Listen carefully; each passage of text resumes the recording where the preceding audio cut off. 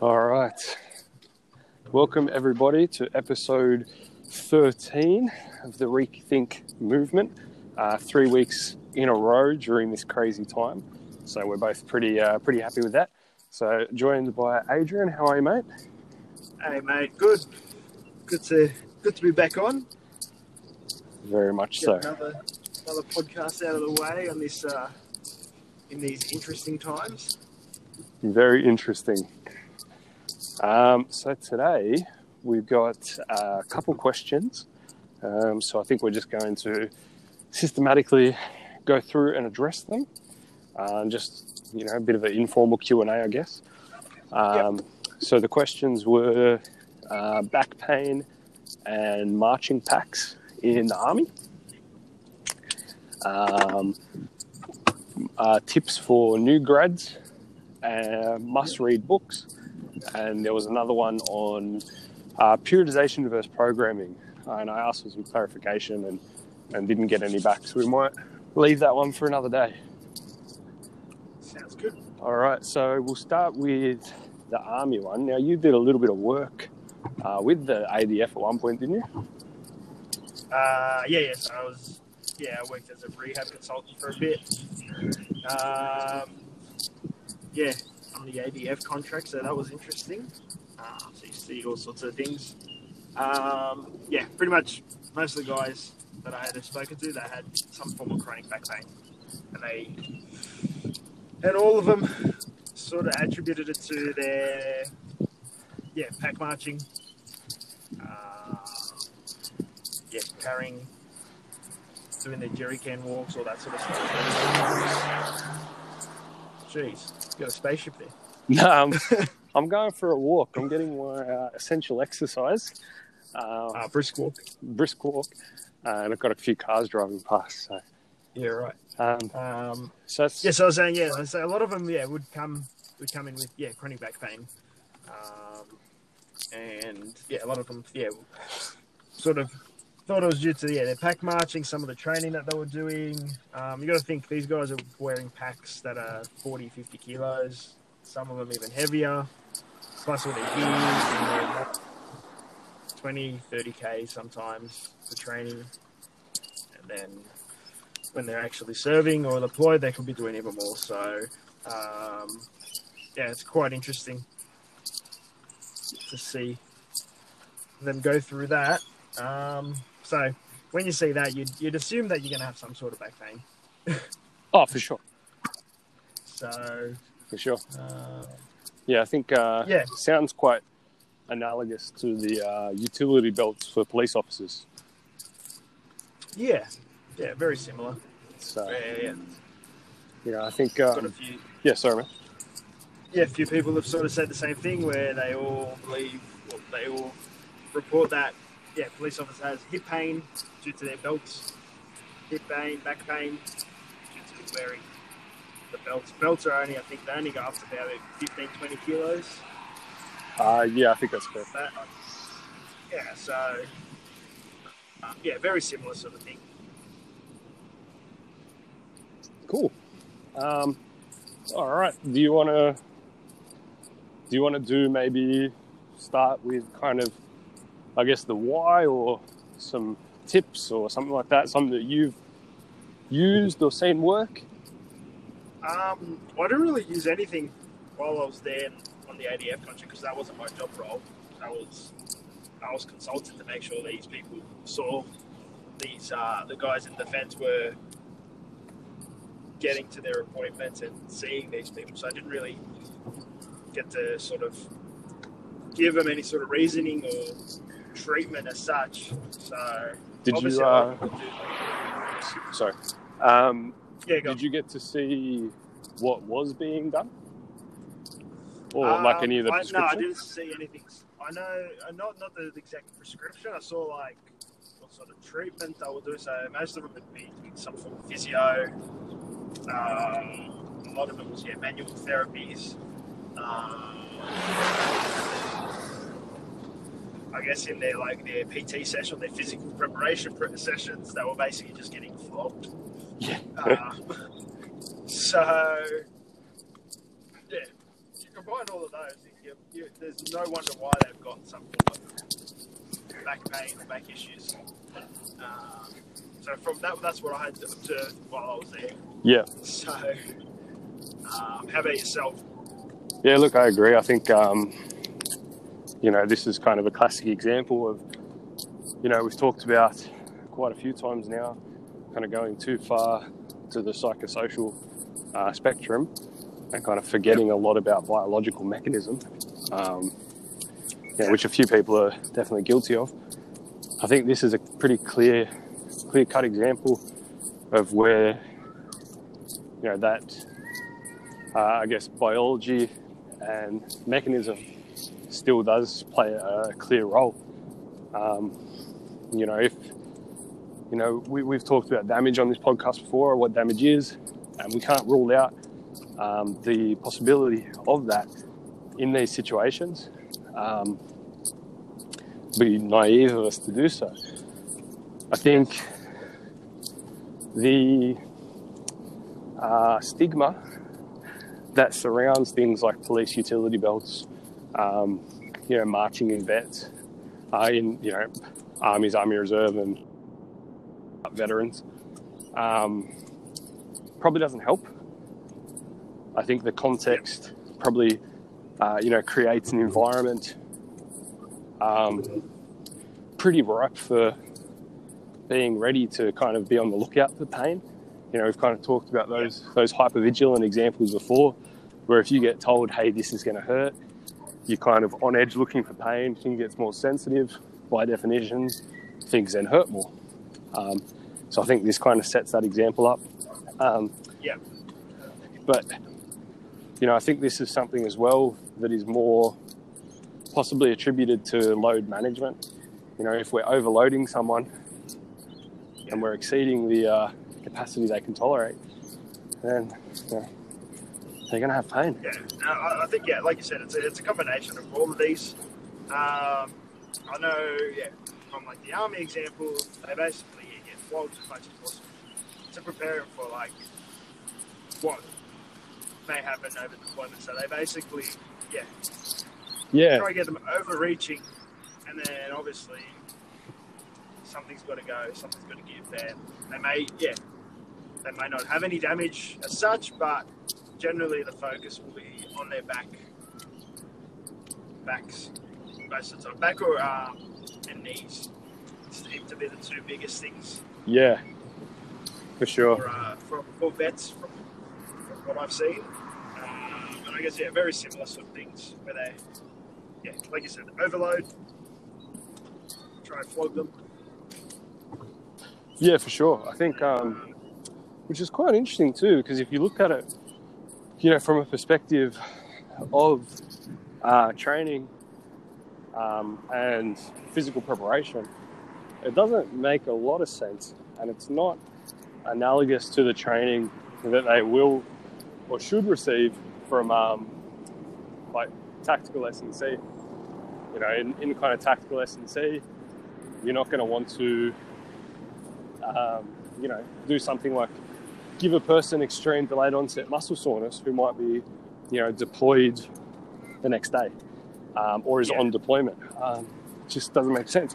Same for, if you've got someone who is a police officer or a first responder, or an emergency,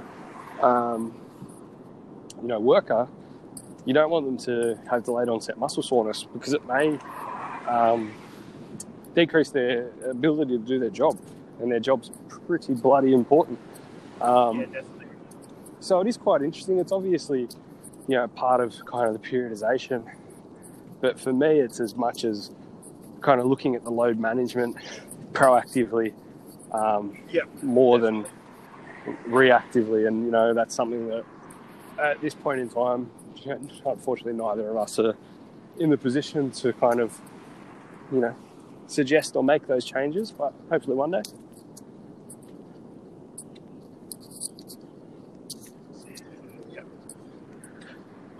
All right. Next question.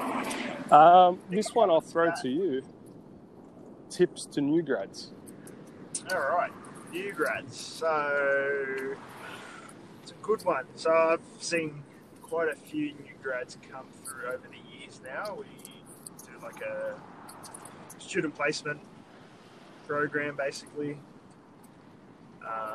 So we get I've got supervised in the last 2 years or so, at least 20 or 30 new grads. Tips. You get, I guess it depends on a lot of them are, you get varying degrees of new grads. You get some new grads that are doing the course because they just wanted to go to uni and they just wanted to do a uni course. And this was basically, the course was basically the easiest thing to get in, or the closest thing they could get into, like a medical or in medicine. So they don't have a passion for exercise or for not that I don't have a passion for helping people, but you can see the passion's not there. So they sort of just cruise through and sort of just cruise through and do the bare minimum to get through. Or they use it as a stepping stone into going into, say, maybe physio or something. Or another course. It could even be medicine. So I've had a few students that have done that, and you just can tell they're just not into it.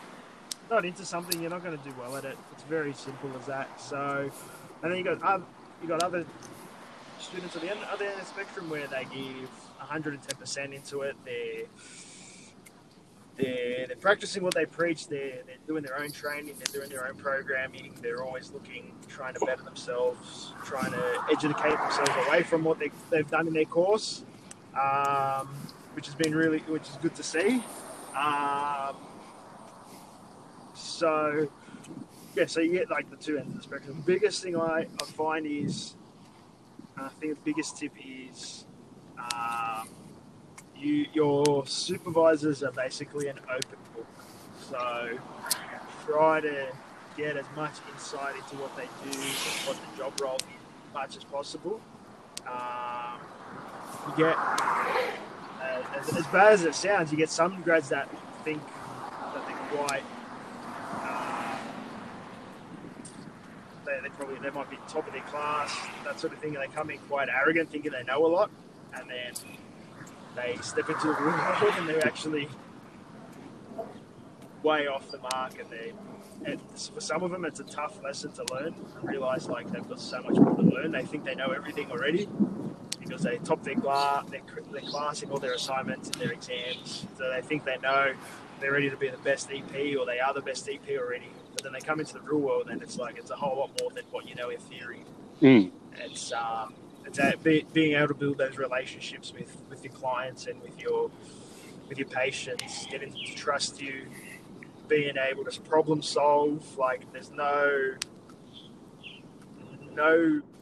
two cases are the same. You get one person with chronic low back pain, and each individual needs to have an individual approach. I guess there's still like a structure that you follow, but they're going to respond to different ways of working with them. So, or if you've got certain conditions, and then you've got those comorbidities so you have to take into account. And so the biggest thing is use your practitioner, use your supervisor, and gain as much of an insight into their job role as possible, so they know what they're going into or what they're preparing themselves for. So that's probably the biggest tip. Another tip would be you got to do your own training. For sure. How many students I've had come through and they've come in and they're like, oh, do you train? Do you go to the gym? Blah blah blah. They're like, oh no, not really. Like, oh, what do you do? They're like, oh, I don't really do anything. I'm like, okay, all right. And then like 5 minutes later, I'll be like, oh, can you demonstrate a squat for this client? And they can't even demonstrate a squat. If they can't even demonstrate a squat, how are they going to be able to break down a squat or actually help correct someone's squat or program a squat? If they don't know what they're doing themselves, how can they do it for someone else? So that's probably the biggest thing. You got to do your own training. I think the biggest piece of advice I've had while I was at uni was if you can't do the program yourself, you shouldn't be programming it for anyone else. Mm. I'm sure you had the same piece of advice from the same person. Yep. I think that's another real big tip. So they're probably my 3 or 4 biggest tips for new grads or students doing placement is more so on placement. Use your supervisor as much as possible in terms of getting an insight into the job role, understand what the role is, getting them to explain why things are done, how things are done, what their past experiences are with other certain patients, certain conditions, that sort of thing. Second tip, train yourself. If you're not training, get in the gym, start programming for yourself. Even if you program for your friends, start knowing how to program. It's so important. Mm. And then, practice what you preach. If you're going to program something for someone, make sure you can do it first. For sure. At least at a bare minimum, demonstrate it. Yeah. correctly. Yeah, definitely. And then, as a new grad, you don't know. Realistically, you think you know, you feel like you know everything because you might have aced your course, and then you come out and you're starting back from zero. Build your knowledge, continue to build on your knowledge that you have. You've just got the basics, basically. You've aced the basics. Now they're the foundations that you've got to build from. I think that's another biggest tip is, Yeah, perfect. as bad as it sounds, but you don't know anything as a new grad. Yep. And you got to build from that to some extent. Like some new grads are really good and do know a lot. Yeah. But in terms of your experience, you need to start again and basically, not earn that respect, but you got to build up that experience. Yeah, for sure. Because patients and clients see straight through you pretty quickly. Definitely. Particularly when you're not able to build that relationship with them. So that's probably another big one. How about yourself? Do you have any new sort of tips? Similar sort of thoughts? Pretty much the exact same thoughts. The only thing I'd kind of tack on to that, it's only, simply because the last 2 years I've been teaching. So I'm seeing people graduate and become these placement students and new grads was talking about. So from that new kind of exposure, I guess, the one thing I'd tack on is finishing university isn't a green light to stop studying and stop learning. Yep. And if you align yourself with that and you continue studying and you see finishing university more as, it's an achievement, it's an accomplishment, but it's kind of, to use a very cliched analogy, it's just your keys to open the door. You still got to walk through the door, exactly right. and you still got to, continue. It's the only thing I'd add. It's basically giving you the tools. It's giving you the tools to be able to become that professional now. That's all it really has. Uni does. Uni does. Yeah, for sure. It gives you the tools. It gives you the tools to become a professional. Okay, you got the certificate. That's all well and good, but you got to continue to use those tools and build from that. Oh, sure, because there's plenty of crap people with a certificate. Yeah, that are like continuing in education or I've seen, you see, I guess one example is you've seen people that have graduated 10 years ago and they're still practicing what they learned 10 years ago and they haven't shifted with the times. Mm-hmm. So you don't want to be that new grad. For sure. Cool.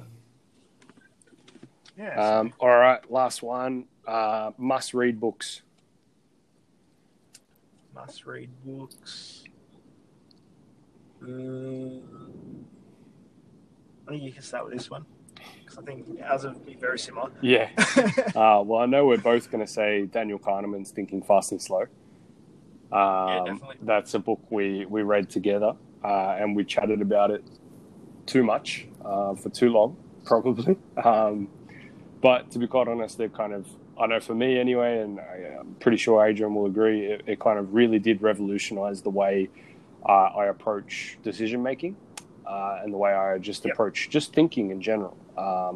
It's allowed me... Yeah, it really changes those perspectives on thinking and Oh making yeah, those decisions. and it another thing I think you'll agree with here too. It's just allowed me to pretty much in every conversation in life has given me an actionable approach to take a step back and see that there's always more sides.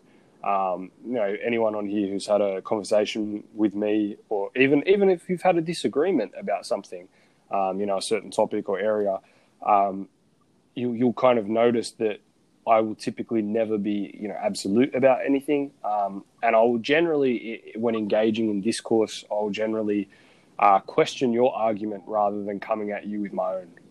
And a lot of those skills are what I've learned from thinking fast and slow. Definitely. Other great reads. In terms of along this kind of track, in terms of for, I guess, self-development, what's another one? 7 Habits of Highly Effective People is a great one. The Checklist Manifesto is really good. I don't know. A lot of them I kind of find are very repetitive. Like Subtle Art was really repetitive read for me. It kind of got to its point within the first chapter and then just said the same point over and over. So Subtle Art was a bit tough for me to read. I personally like reading things like Consolation of Philosophy, things like that.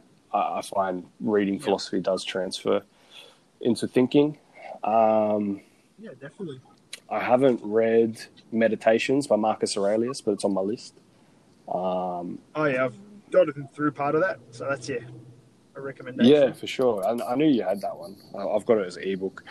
What else?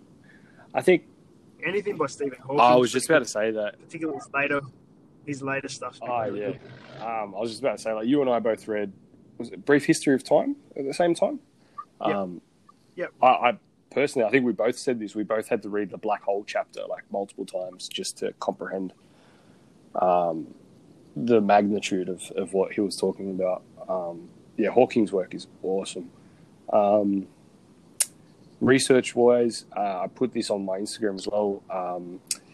The Structure of Scientific Revolution by Thomas Kuhn and The Logic of Scientific Discovery by Karl Popper. 2 books that if you're into or you want to get into research, are 2 books that I definitely recommend as well. And probably one of the most interesting books I've read would be Sapiens. And I'm currently reading. Oh, you're reading it now? I started it. It's awesome, hey? So getting through. It is quite interesting. I'm halfway through his second one, which is Homo Deus, which is awesome so far. And then his third one is, I think, 21 Lessons for the 21st Century. So I'll read that next. But yeah, Sapiens is cool. I remember coming home every day and just with a new thing I'd learnt, being like, holy crap, did you know this? Why would I know that? Cool book. Quite interesting. Yeah, I'm trying to think. Have you got any others to add? I'm trying to think of others. We've read a lot of the same books. Yeah. There was one I was reading. Hang on a sec. I got it in my bag. I haven't read it in a while, but I have read it. It's The Athletic Brain. I've heard good things. I haven't read it. I've heard good things. Read. Yes. Yeah, it's quite interesting. It's a bit of the neuroscience behind the athletic brain and I guess how they differentiate between us as the normal people. Obviously, they're the endless hours of training and the repetitive learning. It's quite interesting, and it taps into a bit of the psychology of the competitiveness as well. Yeah, so for sure. Quite interesting. That sounds cool. I've heard really good things. So that's been quite an interesting one. I'm trying to think what else there. I've got a few Two on my definite must-reads for people in our bookshelf. field are Explain Pain and Explain Pain Supercharged by Butler and Mosley. Can't leave those out. Oh yeah, definitely. No. I'll walk into my study and look at my bookshelf. So obviously I guess we both read very similar sort of things in terms of philosophy, astrophysics, and then a bit of research and thinking type. What about sort of fantasy? Fantasy? What's a must read for you? Man, I don't. Yeah. I haven't read a fiction anyone? book since year 7. I didn't actually read any of the fiction books in high school that were prescribed text either. I have an ability to be able to read something or just listen to something in class and pretty much just remember it and regurgitate it. So my quotes for the HSC were purely off the top of my head. I hadn't actually read the book. I hadn't read Mary Shelley's Frankenstein. I didn't read Shakespeare. Nah. So you I never didn't read read Frankenstein. I didn't read Shakespeare. Oh. I know, I didn't read it. It's actually quite good. Once you get around. I could always understand the language of Shakespeare really easily. So when people, because like most of the time, like classes, you'd like read it as a class. They'd be like, "Oh, go home and read the next 2 chapters and we'll discuss it." I just listen to them discuss it. I'm like, okay, so clearly Hamlet did this. All right, sick. And I just followed along. I think the last fiction book I read was like the 3rd Harry Potter, and then the 4th one was too thick, so I never read it. I read the whole. I read all 7 of them, and I read the whole Lord of the Rings trilogy and The Hobbit. Yeah, I've got The Hobbit. I did a lot of fiction on reading. So I've read all those. They were quite good. Frankenstein was that was probably one that I read more of than the others, if I was being honest. Like, I didn't read all of it. I definitely didn't read all of it. But I knew I read some of it. Right. I can't remember fiction. Yeah. Oh, actually. What was it? I did read some fiction books. Oh, I forget the name of them. But I did read some. A lot of the reading I did in high school was just, like, sciencey stuff. I was always interested in science. Same here. What about any biographies? So I've read. Have you read? Autobiography. Ando, The Happiest Refugee, was a cool read. I've read the biography of Michael Jordan. I've read some cool. There's like this really cool book I own. It's called Speeches That Changed the World, and it's like speeches from like Martin Luther King and just like all speeches that were super influential. It was really cool. Andrew Gay's biography, Che Guevara, stuff like that. How about you, biography-wise? I read a couple of soccer players' biographies. They were quite interesting. What was that? Did I read? There's one, I can't remember. Soccer, Alex Ferguson, his book. So it's a bit of a biography, sort of, and then more of a, I guess, not a manual, but how he approached being a leader and a head coach of a big, and how he developed them into such a big club. So Manchester United is such a big club. So that was a really interesting book, actually. There's quite a few good take-home messages. Scientific Principles of Strength Training, Juggernaut Training Systems. Great starting book for strength hypertrophy. Oh, yep. Olympic weightlifting by Greg Everett, for anyone interested in weightlifting. Probably one of your tips. Yeah, I tell all my students to read that book. That's it. That and There's a couple I tell actually. The newest periodization book, I haven't read all of it, but I flicked through most of it. The new book by Bompa with Dr. James Hoffman, the new one, it got published like a couple of months ago. That seems really interesting because they bring in periodization of nutrition and psychology as well as training, which is quite interesting. It's very novel. So yeah, I'm reading that currently, like just on and off. I can't sit and read a reference text. Conscious Coaching by Brett Bartholomew. Oh, yeah.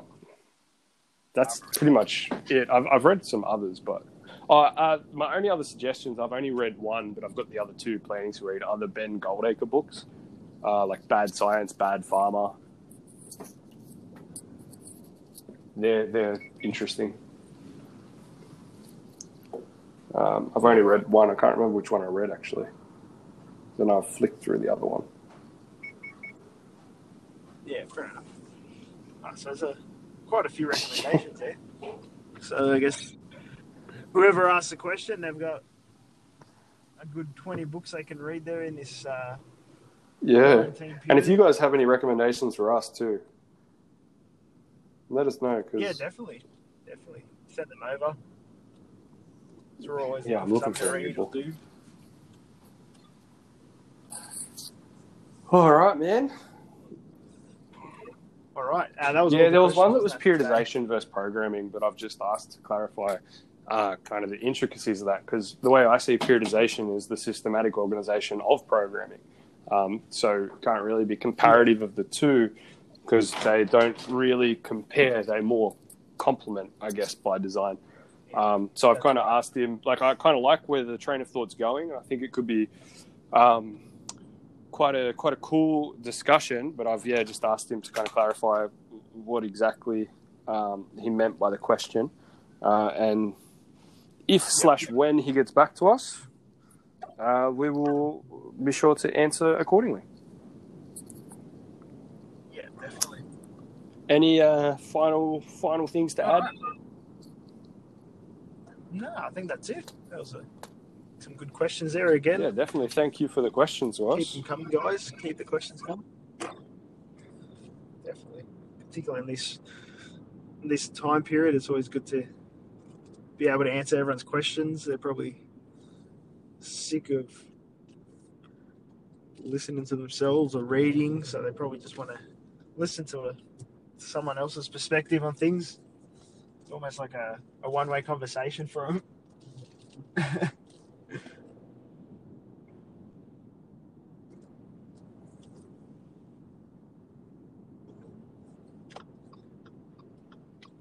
I've lost you, Mitch. Hello?